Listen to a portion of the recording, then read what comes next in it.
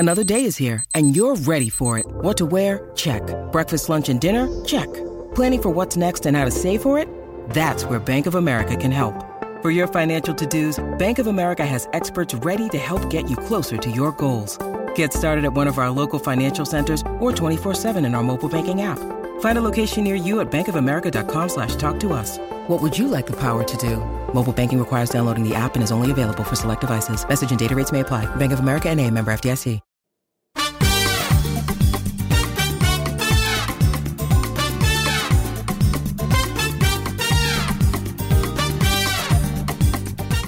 This is the Get Booked Podcast, a weekly show for personalized reading recommendations. This is episode 274, and we are recording on March 23rd. I'm Jen Northington. I'm here with Amanda Nelson. We are coming to you from Book Riot, and it is officially spring. Woo! I'm so excited. All I have is sounds. Yeah. That's it. I don't know if this is actually interesting to anybody but me and Amanda, but I was texting Amanda about my spring equinox tarot card pull, which was like sort of grisly and sort of happy, which kind of sums up the state of the world right now. So I did one too for the spring equinox, and it was very like, shut up. You know, like whatever. Like there was a lot of like, keep your options open and romantically, which I'm not going to do. And like sit down and don't rush into things. Look. Oh, your favorite advice, Amanda. COVID is ending. I am going to wild out and you cannot stop me. Card thing. I mean, I'll think about it. Anyway. Well, that's where we're at. So let's see. What is this show actually about, you might be wondering? It is about books, we swear. This is a reading recommendation show where y'all send in your reading recommendation requests, and we will do our best to find you your great next read. You can send those requests in either via email to getbooked@bookriot.com, or you can drop them in the form that is at the bottom of the show notes on the site on bookriot.com. And yeah, it can be for you, it can be for your book club, it can be for a friend or family member or whatever. And if you need a response back by a certain date, you're hoping to hear back by, a birthday or whatever, put the date that you are hoping to hear back by, all caps, either the subject line of the email or the first line of the form, and we will do our best. If we're not going to get to it on the air and we still want to answer it, we might shoot you an email, so keep an eye out for those. And we have a bunch of feedback today. Andy is recommending for books like Survivor, The Last One by Alexandra Oliva. The premise is a reality TV show set in the woods, and it is Survivor gone extra. Christy has suggestions for books on nature that are thoughtful/spiritual for Emily. The Outermost House by Henry Beston is a book about living on the outer beach at Cape Cod in the 1920s. So waves, tides, birds, lighthouse keepers. It's lovely. That does sound lovely. And The Pilgrim at Tinker Creek by Annie Dillard is a meditation on life and nature, focusing on one small rural area in Virginia, written in the 1970s. Dillard is a force of nature herself. She makes the everyday profound. I would like to co-sign that Pilgrim at Tinker Creek recommendation. Annie Dillard is amazing. And then Rebecca writes in with recommendations for the person wanting books set in Australia with Beth O'Leary vibes. The Best Kind of Beautiful by Frances Whiting is set in Sydney at the end of 1999. It's quite gentle with a bit of romance and some family stuff centered around the main character's family. Think Partridge Family, music group, and now deceased father. Adorable. All right, thanks, y'all. Those are great recommendations, it seems like. So I am going to read our first question, and then we will do our first sponsor, and we'll get with the recommending. So our first question is from a lonely nonfiction friend. Aw. And they say, my friends are beginning a book club, and they don't read that much nonfiction, which means that they will choose a lot of fiction picks. I like fiction, but their tastes in fiction usually differ drastically from mine. I'm the only person in the group who reads nonfiction constantly, so I will be the one picking our nonfiction reads. We've decided we will do 2 fiction picks, and then I will have 1 nonfiction pick, and the pattern will repeat. I'm trying to find short, easy-to-read, not depressing nonfiction. I'm actually trying to pick at least 1 book that relates to each of our interests, so we all get some background information on what we like. I'm having trouble finding these 2 picks, so if you can help me, that would be great. One friend is getting her PhD in English with a focus on Victorian literature. I'd really like a rec on Victorian culture/society. The other friend I need a rec for has degrees in sign language studies and TESOL, which is teaching English as a second language, I believe, and loves linguistics. Any recommendations related to those two topics would be greatly appreciated. All right, let us take our sponsor break. Today's episode is brought to you by Flatiron Books, publisher of 888 Love and the Divine Burden of Numbers by Abraham Chang. So this is an interesting love story. It's great for fans of Tomorrow and Tomorrow and Tomorrow and High Fidelity. It's set in the mid-90s at NYU, and it follows young Wang, who has gotten the advice of love through Chinese numerology from his uncle. So he believes that he will have 7 great loves in his life, and then he meets Irena in 95. And she's like the best. She's brilliant, charismatic, quick-witted, funny. They fall in love. But the thing is, she's number 6. So if he is to have 7 great loves, does that mean his time with Irena is going to come to an end? So this is a love letter to Western pop culture, Eastern traditions, and being a first-generation New Yorker. Make sure to check it out. And thanks again to Flatiron Books, publisher of 888 Love and the Divine Burden of Numbers by Abraham Chang, for sponsoring this episode. Today's episode is brought to you by W.W. Norton and Company Incorporated. So, Negative Space by Gillian Linden follows a week in the life of an English teacher at a New York private school. At home, her children ask constant questions about mortality, and her husband offers occasional counsel between Zoom calls. At school, something happens. She accidentally witnesses an ambiguous, possibly inappropriate interaction between a teacher and a student, but how can she be sure of what she saw? Negative Space is a portrait of a woman caught between the pressures of what's normal and what isn't, and examines what we owe the people who depend on us in a fractured and indifferent world. It's a debut novel and a short novel. It's perfect if you want something quick and easy to carry around, but it's also thought-provoking. It takes place during the pandemic, but it's not pandemic-focused, and it really just looks at everyday anxieties and low-threat situations that have high consequences. So make sure to check out Negative Space by Gillian Linden, and thanks again to W.W. Norton and Company Incorporated for sponsoring this episode. So we broke up this question. Amanda, whose wheelhouse is Victorian literature, took the Victorian literature question. Amanda, what do you have? Okay, I picked Too Much, How Victorian Constraints Still Bind Women Today by Rachel Verona Coate, who I'm going to disclose was a friend of mine in high school. The book is still great. Being a friend of mine does not make you a bad writer, it turns out. So this, I think, is so perfect. It's a little bit longer than 300 pages. It's like 350, but you're not going to find anything about Victorian literature that is less than 300 pages because Victorians, they can't write like 800 page tomes. Anyway, this is perfect because Rachel was studying to get a PhD in English with a focus on Victorian literature. And then she left that program to write this book. And this book is about how in Victorian literature and Victorian society in general, women were so constrained in their behavior. You know, there was this obsession with like hysteria and the location of every woman's uterus. And like you couldn't laugh too loudly or eat with too much gusto or really show any kind of over the top emotional, physical, spiritual, anything ever.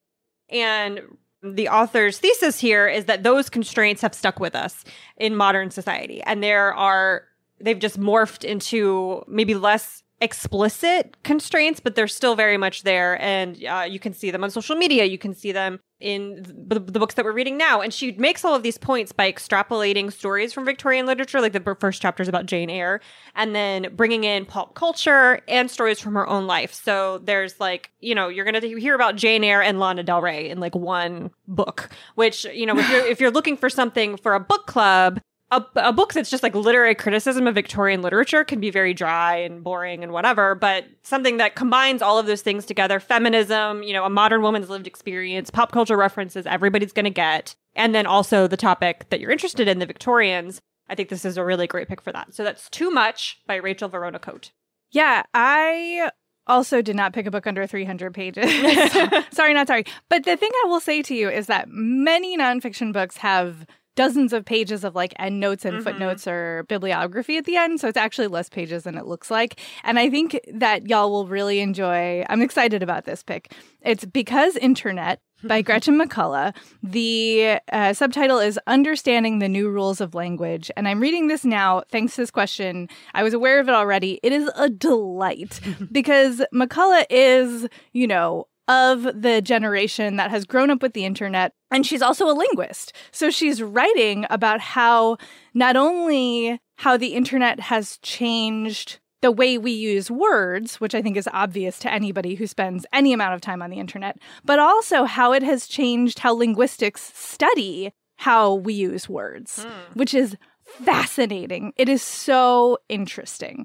I'm like a couple of chapters in and she's talking about things like grammar. She's talking about, methodologies that they used in the oldie times, like, sending somebody to bike around France for 4 years to write down what words people were using. And then now how, different studies of internet language, like what are the ethics of it? And, what are the methods that you use? And, how do words spread between different groups of people in, the 70s versus now? And it's all super fascinating. And I feel like your linguistics friend will obviously enjoy it because linguistics, but I think everybody in the group will find a lot of interesting things to read here. And McCullough is a super accessible writer. This is so engaging and very, it just reads so easy. And is I'm going to have such a case of the did you knows. I already do. I love that. I went on a hike with my partner and I was like, and then I learned blah, blah, blah, blah, blah yesterday. It's already happening. So again, that is Because Internet by Gretchen McCullough. All right. Our next question is from Diane, who says, I'm in my early 40s and most of my work life has been spent within a non-hierarchical, that's hard to say, goodness, an unconventional environment that was very open to messy human emotions for better and worse. Now I find myself in a fairly standard environment where professional communication and conduct is expected and open, honest sharing is done in a much more tempered manner. While I generally understand the context clues of my workplace's culture, I still don't totally get it, and I miss some of the dynamics of my previous workplace, namely the benefits of a less rigid, authoritative structure. Let's see. I'm interested in reading something that will help me understand the various healthy and successful hierarchical work culture strategies and concepts, and I would much prefer to read something that is introductory, written by someone other than a white man, and considers humanistic approaches, challenges white supremacist concepts, and/or traditional capitalist workplace norms. I also need something that is fairly engrossing, as engaging nonfiction can be difficult for me, or something that is available as an audiobook. Okay, I picked Radical Candor by Kim Malone Scott, which is kind of the Book Riot workplace Bible, if we have one. Mm-hmm. It's very much the book that shapes our communication culture, also our weekly meeting structure. So much of the way that we do things in our company is about this book. Now, Kim Scott she is a white woman, and she worked at Google and also Apple, maybe in the reverse order. I don't remember. And had, some issues with, talk about a hierarchical structure, right? Like Google, these tech bro Silicon Valley places. And was noticing that pretending like people don't have feelings in the workplace is not helpful. And she was a manager at both of these places and eventually became pretty powerful in both organizations as a manager, and tried to, and successfully did, really change the culture of how management is done in those companies, and then went off and wrote the book and is doing her own thing now. But the whole idea behind Radical Candor is that feelings are fine. Like, you're a human person. There's no way that we can go into a professional environment and pretend like we are robots. And the job of a manager, and I think why this is appropriate for you, even if you're not a manager, is that our job is to figure out where our emotions are appropriate to share and what to do with them when other people are emoting at you or are not emoting at you and you know that they maybe should be. So, she talks a lot about the idea of radical candor is that you should be giving people feedback that includes your feelings. You don't have to strip out your feeling language when you're saying, when you said that in the meeting, that was hurtful, or I feel like you're ignoring me, to your boss, or anything like that. Like, you don't have to pretend like you don't have these emotions. And if you are in a managerial position, treating people as if their emotions aren't important isn't helpful. She talks a lot about ways to make space for people's feelings and make space for feedback in an honest and helpful way. And so she mentions ruinous empathy is a big concept that we talk a lot about at Book Riot. Ruinous empathy being when your manager lets you run off the rails with your feelings and doesn't ever give you helpful kind of no-nonsense feedback. So you're right that in most professional workplaces, how much do I feel out loud is a very hard line to walk. And when you're a manager, how much do I let people feel out loud, and how much responsibility am I supposed to take for other people's feelings is also really kind of difficult and confusing. And I think that Radical Candor, even if your company isn't like a Radical Candor-y kind of place, it can still be super helpful in figuring out personally what is appropriate and not appropriate to express, and then what to do with that when the people around you are behaving in ways that you're like, are you made of plastic? Like, where are your feelings? Like, what? This bananas thing over here just happened, and you're just looking at me like I'm not supposed to care, and I don't understand that. Side note, if you're interested you said that you wanted to read something kind of that takes on traditional capitalist workplace norms and not written by a white male. Her newest book, called Just Work, which is about justice in the workplace, is co-written with a Black woman whose name I can't remember. I'll put it in the show notes, and is about that topic. So like that might be a good follow-up. So that's Radical Candor by Kim Scott. Yeah, I mean, that is our workplace guide, as it were. The other book that several of us here at Book Riot have read and found helpful is No Hard Feelings by Liz Fosslien and Molly West Duffy. And it is, as you might guess from the title, very specifically about emotions at work. And they get into like, yes, every workplace is different. And there are sometimes these unwritten rules that you're like, is this cool? Is this not cool? Like, what can I say and what can I not say? And like, how oversharing can we be versus friendly, but then too friendly or not friendly enough, but professional, but then people think we're off, like we're robots or something. It's like, it is a minefield, and how do you navigate it? And you're gonna have feelings at work, right? Like, it's not possible to not have feelings in any situation. So this digs into all of the different ways that feelings show up at work, and then what different strategies are for dealing with them in a work context.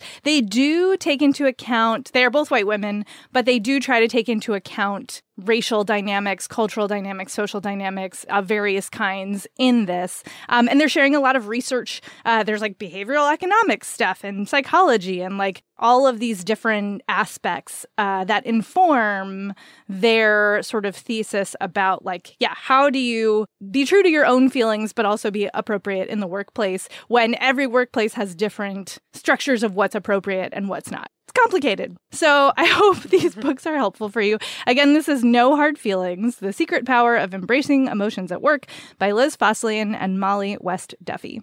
All right, our next question is from Stephanie, who says, I'm writing in search of a recommendation for a friend. She's moving to Bonn, Germany, and I'd like to gift her a book that is set in or around the area. My friend has traveled extensively, living in the U.S., East Asia, and South America. She's a dedicated yogi and educational professional. She's passionate about social justice and equity and is a champion for young females of color. Previous books she enjoyed include The Secret Lives of Church Ladies, Girl, Woman, Other, The Warmth of Other Suns, If I Had Your Face, Ties That Tether, First Comes Like, and A Night Divided. It'd be great if the book is available as an ebook. Audiobooks and graphic novels are a pass. Amanda, what did you pick for this question? I picked High as the Waters Rise by Anya Kampman, which is translated by Ann Poston. And this is set in, a lot of places. It's kind of like a really sad travel novel that ends in Western Germany, like in the same region where Bonn is located.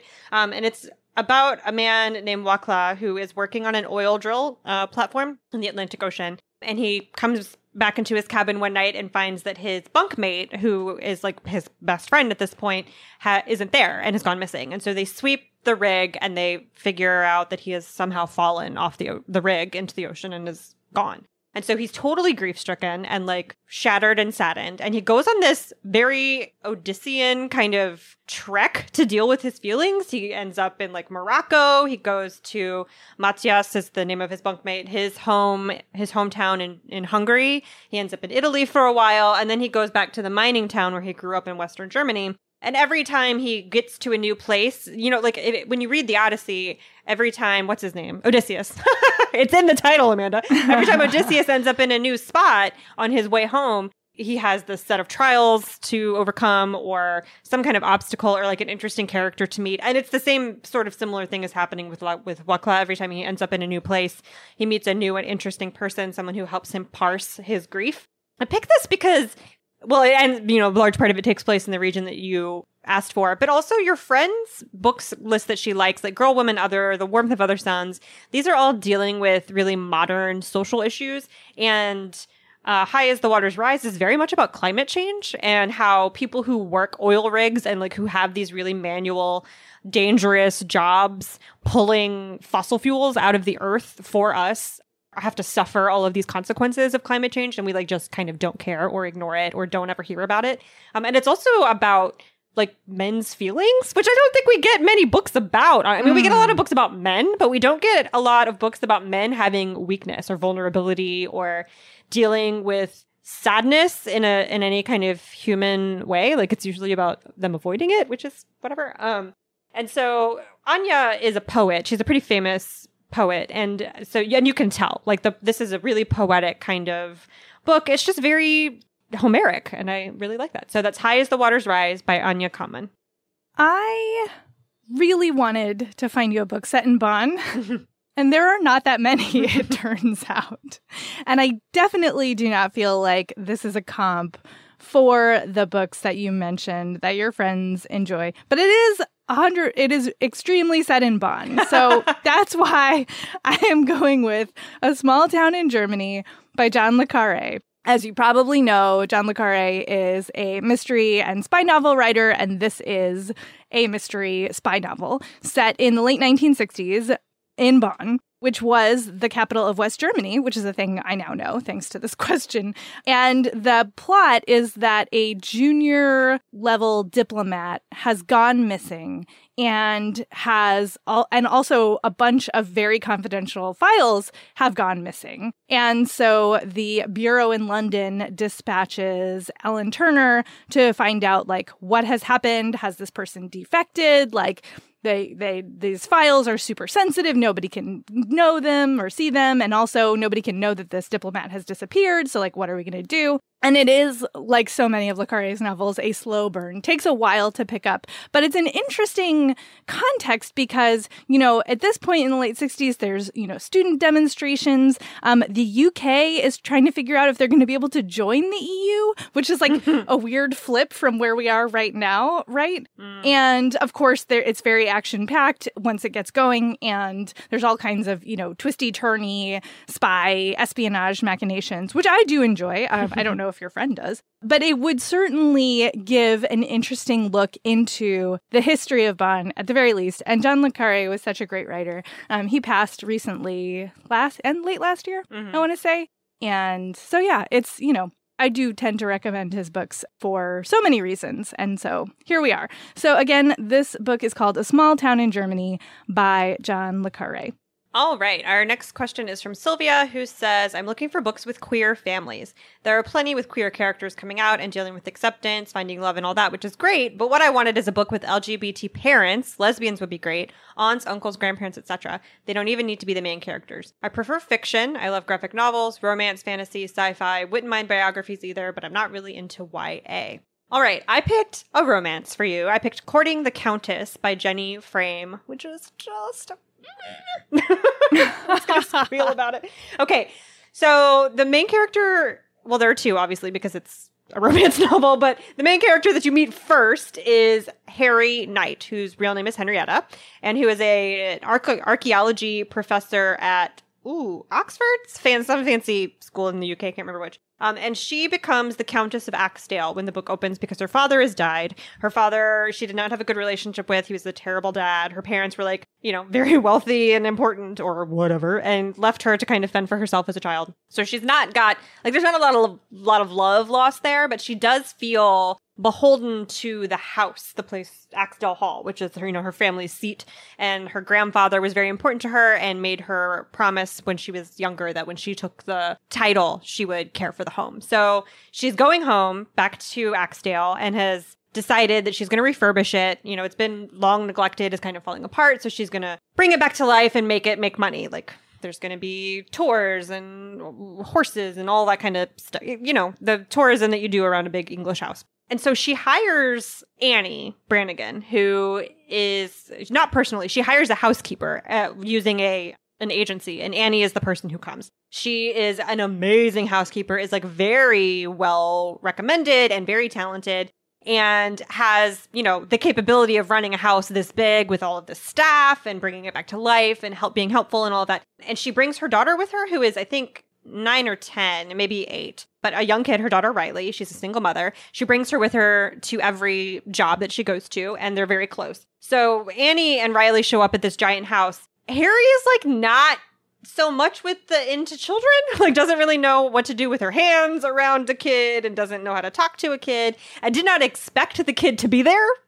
So like now there's a child in her home. And so she's like, no, this is going to be a no for me. She calls the agency, asks for somebody else. And the agency is like, well, we told you, but you just like don't read your email. So I don't know what to tell you. And so she's like stuck with Annie and Riley. They don't get all along at first, but Annie kind of wears her down. She takes care of her. She also like refuses to let Harry speak to her or her daughter in any kind of disrespectful way.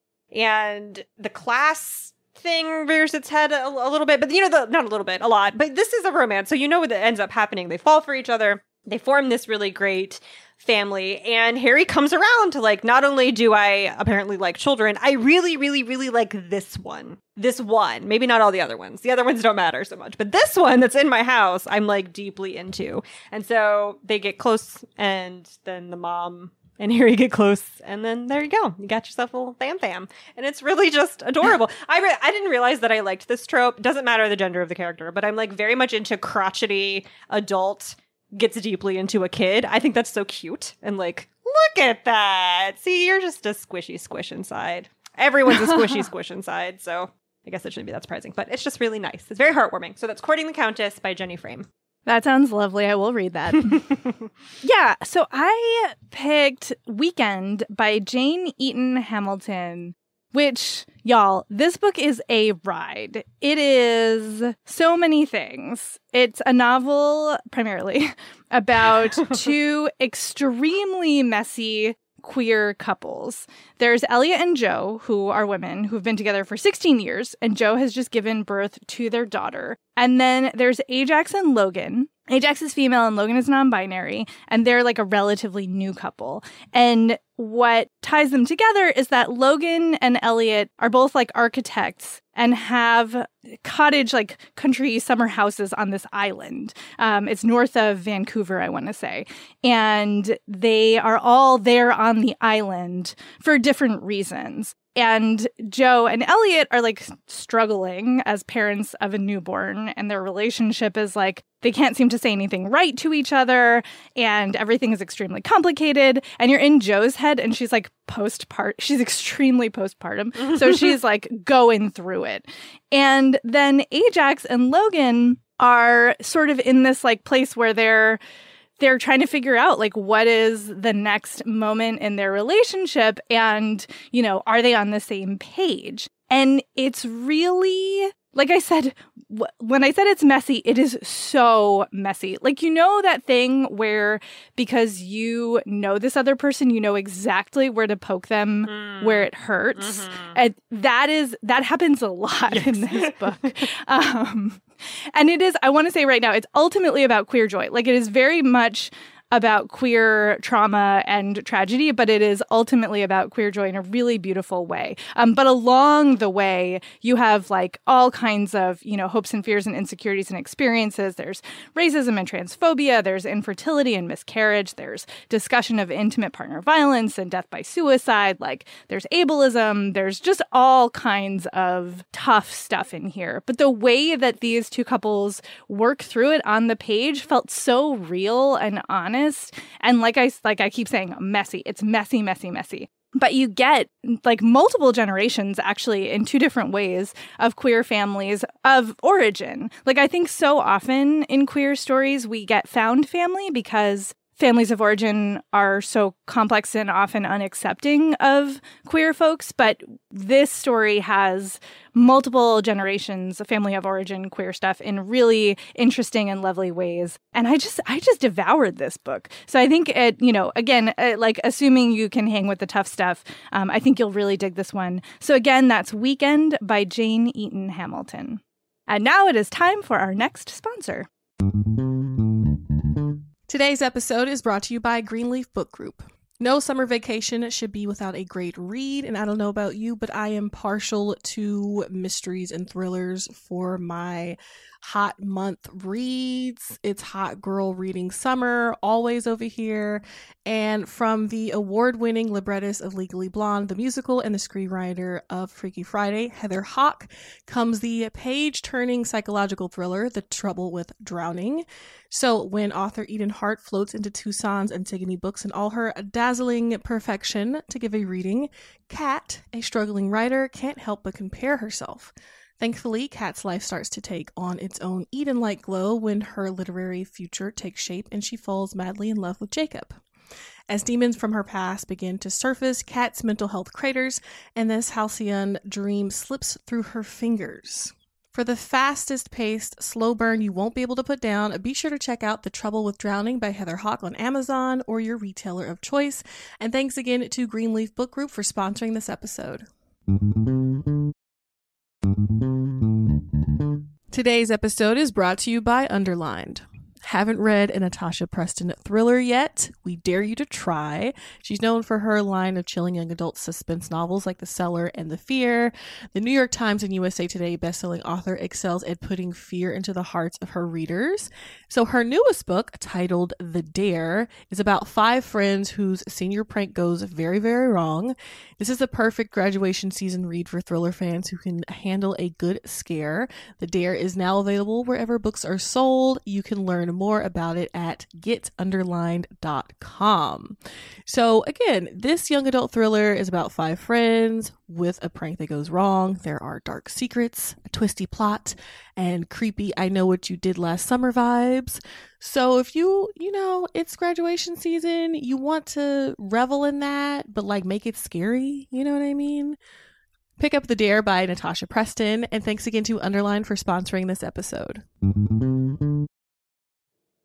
Alrighty, so our next question is from Catherine, who says, I'm looking for good mystery thrillers that have layered, believable main characters and surprising twists. This is my go-to genre when I hit a reading slump, but lately I keep picking up books with one-dimensional characters, expecting plot twists, and are just overall disappointing. Books in this area I've loved are anything by Ruth Ware, The Wife Upstairs, The Magpie, and Moonflower Murders by Anthony Horowitz. Tana French has been hit or miss for me in the past. All right. Amanda, what did you pick? I picked The Conductors by Nicole Glover, which just came out at the beginning of March. And this is a combination, like genre mashup of historical fiction, mystery thriller, and fantasy. And I am obsessed with it. So it takes place right after the end of the Civil War. And the main character's name is Hetty. And her husband, Benji, were conductors on the Underground Railroad before the war and then also during the war. And since the war has ended, they have moved to Philadelphia and settled there and made this like very insulated community, small community comprised mostly of themselves and then people who they helped escape slavery and move to Philadelphia. So it's a lot of people they know. And since the war has ended, you know, Hetty and Benji had these, since they were conductors on the Underground Railroad, very highly honed, like covert operative kind of skills.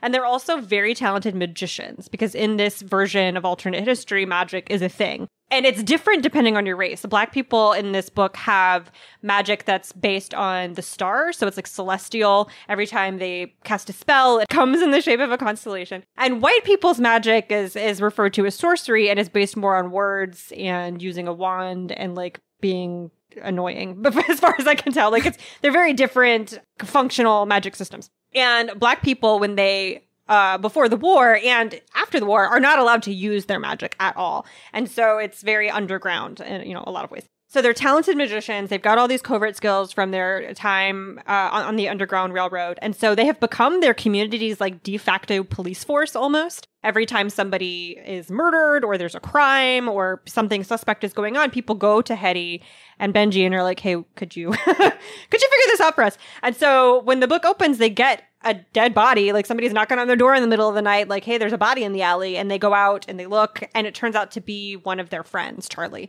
who was one of the first people that they escorted to freedom before the war. And since he's gotten to Philadelphia, he has made a lot of enemies. He's a slumlord. He's deeply involved in gambling debt. So like the suspect list is pretty long, but this one's different because this is like a member of their community. This is a person who they've got personal ties with. And then as they try to solve this crime, it gets closer and closer to them personally.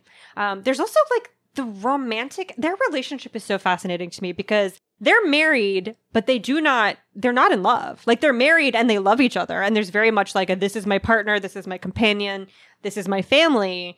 But there's no romantic feelings for them between each other until like 3/4 of the way through the book when both characters at the same time are like, wait a minute, do I like you? Like, do I like my wife? I don't know what to do about that. Like they got married because it was convenient and they, enjoyed each other's company and wanted to spend time together. And, it's just easier in that time period to be married and not have to deal with people whispering about you. But then it's like, wait, you're actually kind of cute. Like, I don't know what to do about this. So that's pretty funny. And that's very much like a side thing. The mystery, the murder mystery, and the flashbacks to their time in the Underground Railroad, which helps you solve the mystery, are the things that are interesting here. So that's The Conductors by Nicole Glover. And it is the first in a series of mysteries. So more to come. All right. I love that book is a thing, by the way. Just a P.S. P.S. Philadelphia. BT Dub. Social justice. Yeah. Like, it's amazing. All right, so my pick for this is A Madness of Sunshine by Nalini Singh. And this is a slow burn, I will say. But, I thought the characters were great. And I did not guess the whodunit. So hopefully it works for you. It is set in New Zealand. And the main character, Anahara, is from a very small town in New Zealand. And she left when she was 21. She's like, I'm getting out of here. I'm never coming back. Like, bad things have happened to me here. I never fit in. Like, bye. But 8 years later, because of course, she ends up having to come back for reasons. And the town, Golden Cove, is like having like a little tourism bump. But otherwise, it's pretty much how it was. The same people are there. The same complicated feelings exist for her. And it's so immersive. I can envision this town. Singh really brings it to life. And all the small town characters are there, which is so great. And then there is Detective Will Gallagher, who's like the new police guy in town. And because he's new, he's not from there. And also there's not a lot of crime. Like, nobody really is going to tell him anything ever. Because he's an outsider. Like, why would you tell? And mostly there's not a reason to.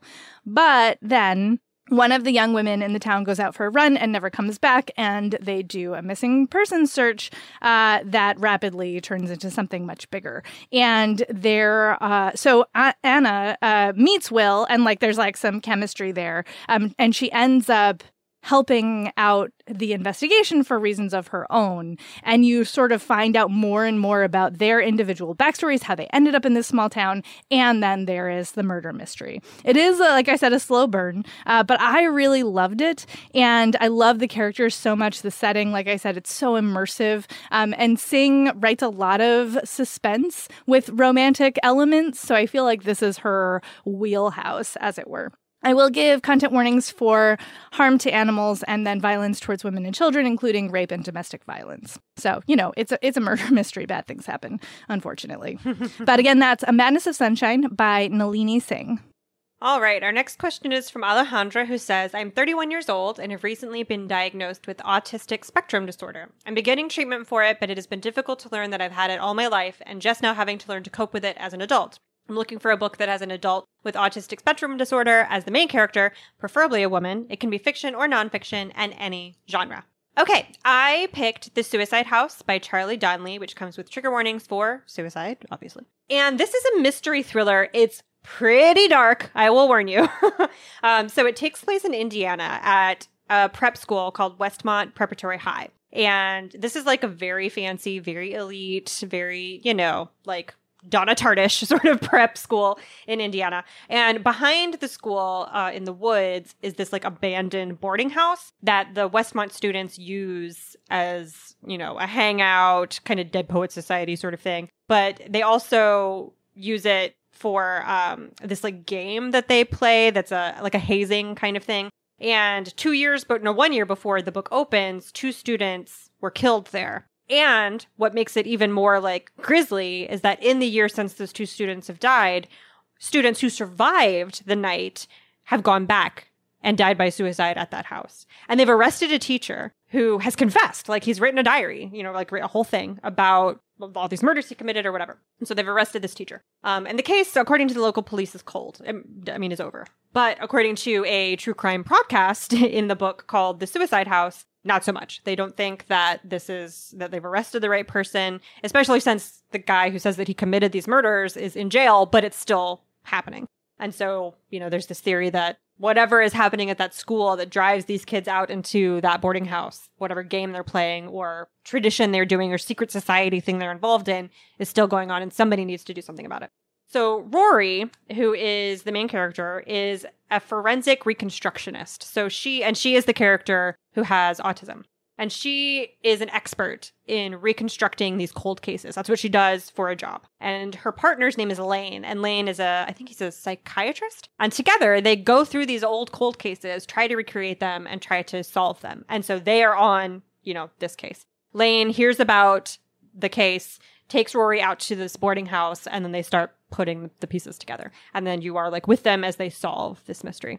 And yeah, that's it's dark. It is. I have a problem, not a problem. I am very sensitive to bad things happening to kids in books. It's usually going to put me off. But for some reason, murder mysteries tend to not be the case there, because I know that probably at the end, whoever has done the bad thing is going to get it, is going to get what's coming to them, because that's how the genre usually works. Mm-hmm. So I not so much with this one, but I will say that this is the second book in a series. Rory and Lane have another one before this, but the author purposely wrote them as standalones. So very Agatha Christie in that way, where you can just pick one up and you don't have to have read the other ones. But I just, want to put that out there. If you're a completionist, go read book one first. But this is The Suicide House by Charlie Donnelly. All right. I picked a romance for you. It is The Kiss Quotient by Helen Hoang. And I am so excited for you / everyone to read this book if you haven't already. I think we've talked about it before on this show, but now is a good time to bring it back. So it is a romance.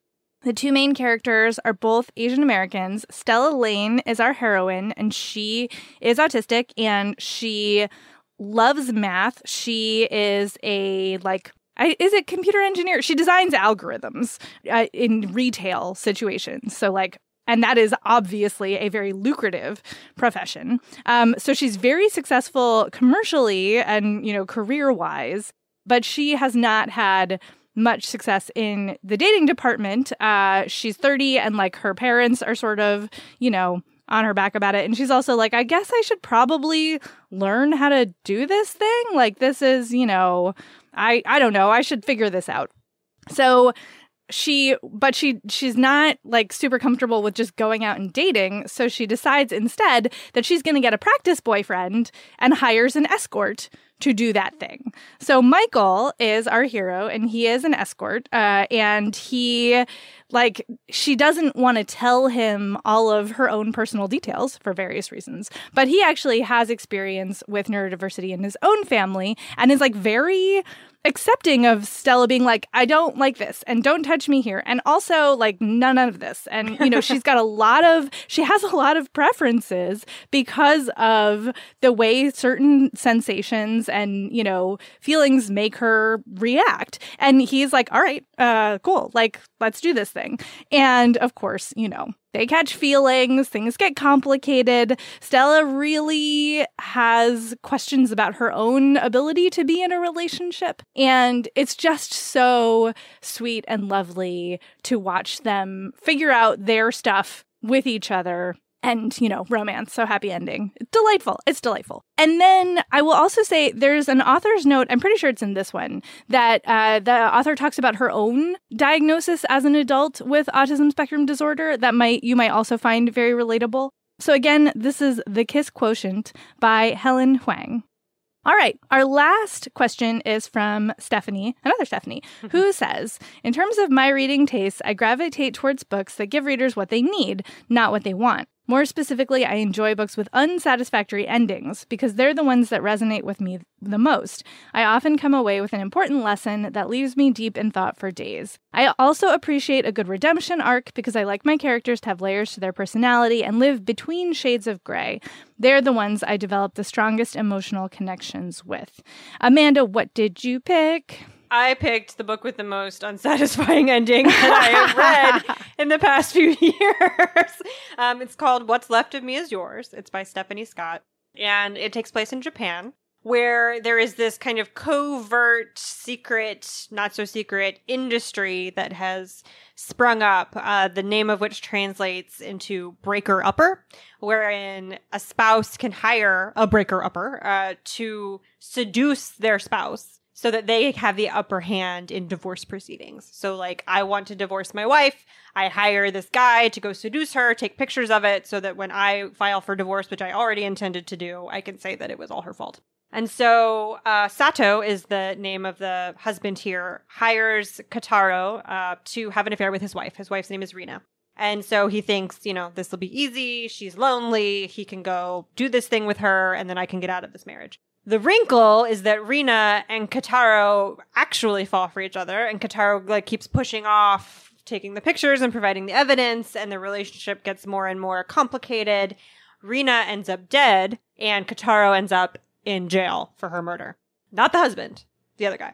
And so it's told mostly from the perspective of their daughter, Sumiko, their being Sato and Rina, who remembers this man coming into her mother's life and remembers her mother not being there anymore. She's raised by her grandfather, not her father. So she's never really been told.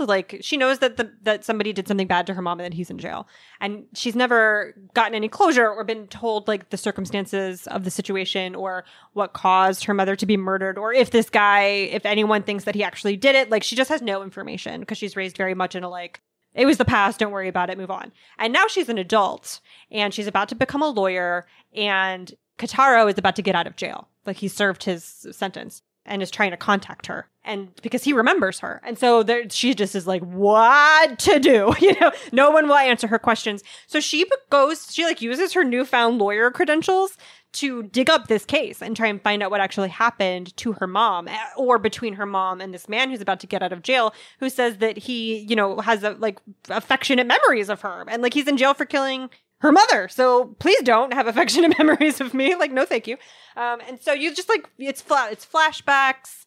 It's so interesting because you're getting this really complicated, contentious relationship that may or may not have ended in a really violent act from the perspective of a girl who at the time was 8. And then from her perspective as an adult looking back on that. And it's just very whiplashy and weird and confusing, but also engrossing and fascinating and strange. And then I can't say anything else because the ending that's unsatisfying, I can't even I can't tell you what it is or why it's unsatisfying.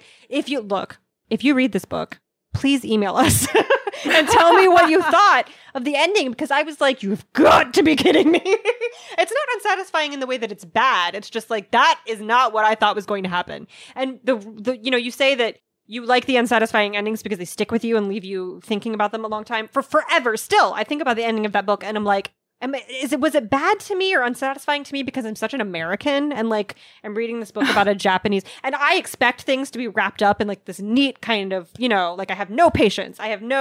American readers don't like sloppy endings. They don't like loose ends or things not being tied up. They want something that's satisfying, and you don't get that here. And so I was very am I just being weird and Western and gross about that? And anyway, that's the thing that I thought about forever. I still don't know the answer. So that's What's Left of Me Is Yours by Stephanie Scott. So the first book I thought of for this very interesting question is the one that I ended up going with. It's The Crossing by Jason Mott. And this book is the most moving target of a book. And I actually think that the publisher description does not do it any favors because they sort of make it sound like it's going to be this action-packed dystopian thriller. And that is not what this book is. It is sort of a meandering, gauzy, near-future story about identity and being a sibling and all of the complicated, sometimes good, sometimes bad baggage that comes along with being a sibling. It's about twins Virginia and Tommy. They are orphans. They were orphaned at the age of 5. They've been in the foster care system. They are now 17, and the world, this is potentially, you don't want to read this book right now, but there has been a deadly contagion there's a devastating world war happening. Tommy is drafted for the war, and they are like, Virginia's like, I don't want you to go die in this war that, like, we're not even fans of, but also, like, the world is falling apart all over the place. And they're also obsessed with space exploration and NASA, and there is going to be this launch. And so they, like, set out on the road, sort of, to get to this launch. But, like, everything is way more complicated than that. It's extremely complicated. And there are so many moments where I was like, oh, dang, like new layers are revealed to these characters' personalities and relationships with both each other and then other people in their lives.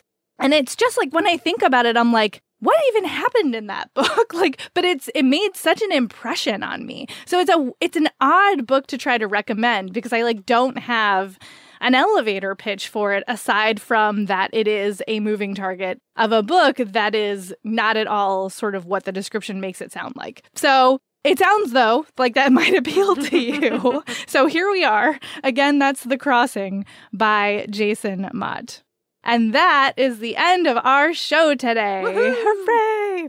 Thank you all for your questions. Thank you to our audio editor, Jen Zink, for making us sound great. And thank you all for listening, whether or not you sent in a question. We super appreciate you. If you would like more book recommendations, we have lots of those over at bookriot.com. You can also find our other podcasts. We have many at bookriot.com/listen. There are genre podcasts and newsy podcasts and all kinds of things if you need more things for your ears. And if you are so inclined, we would love for you to leave a rating and or a review on Apple Podcasts. It helps other folks to find the show, and we super appreciate the feedback. Thank you to our sponsors for making the show possible. And in between shows, you can find us on social media. Amanda, where are you? I am on Instagram at I'm Amanda Nelson. I am also mostly on Instagram these days at I am Jen IRL. That's IAMJENNIRL. And we will talk to you next time.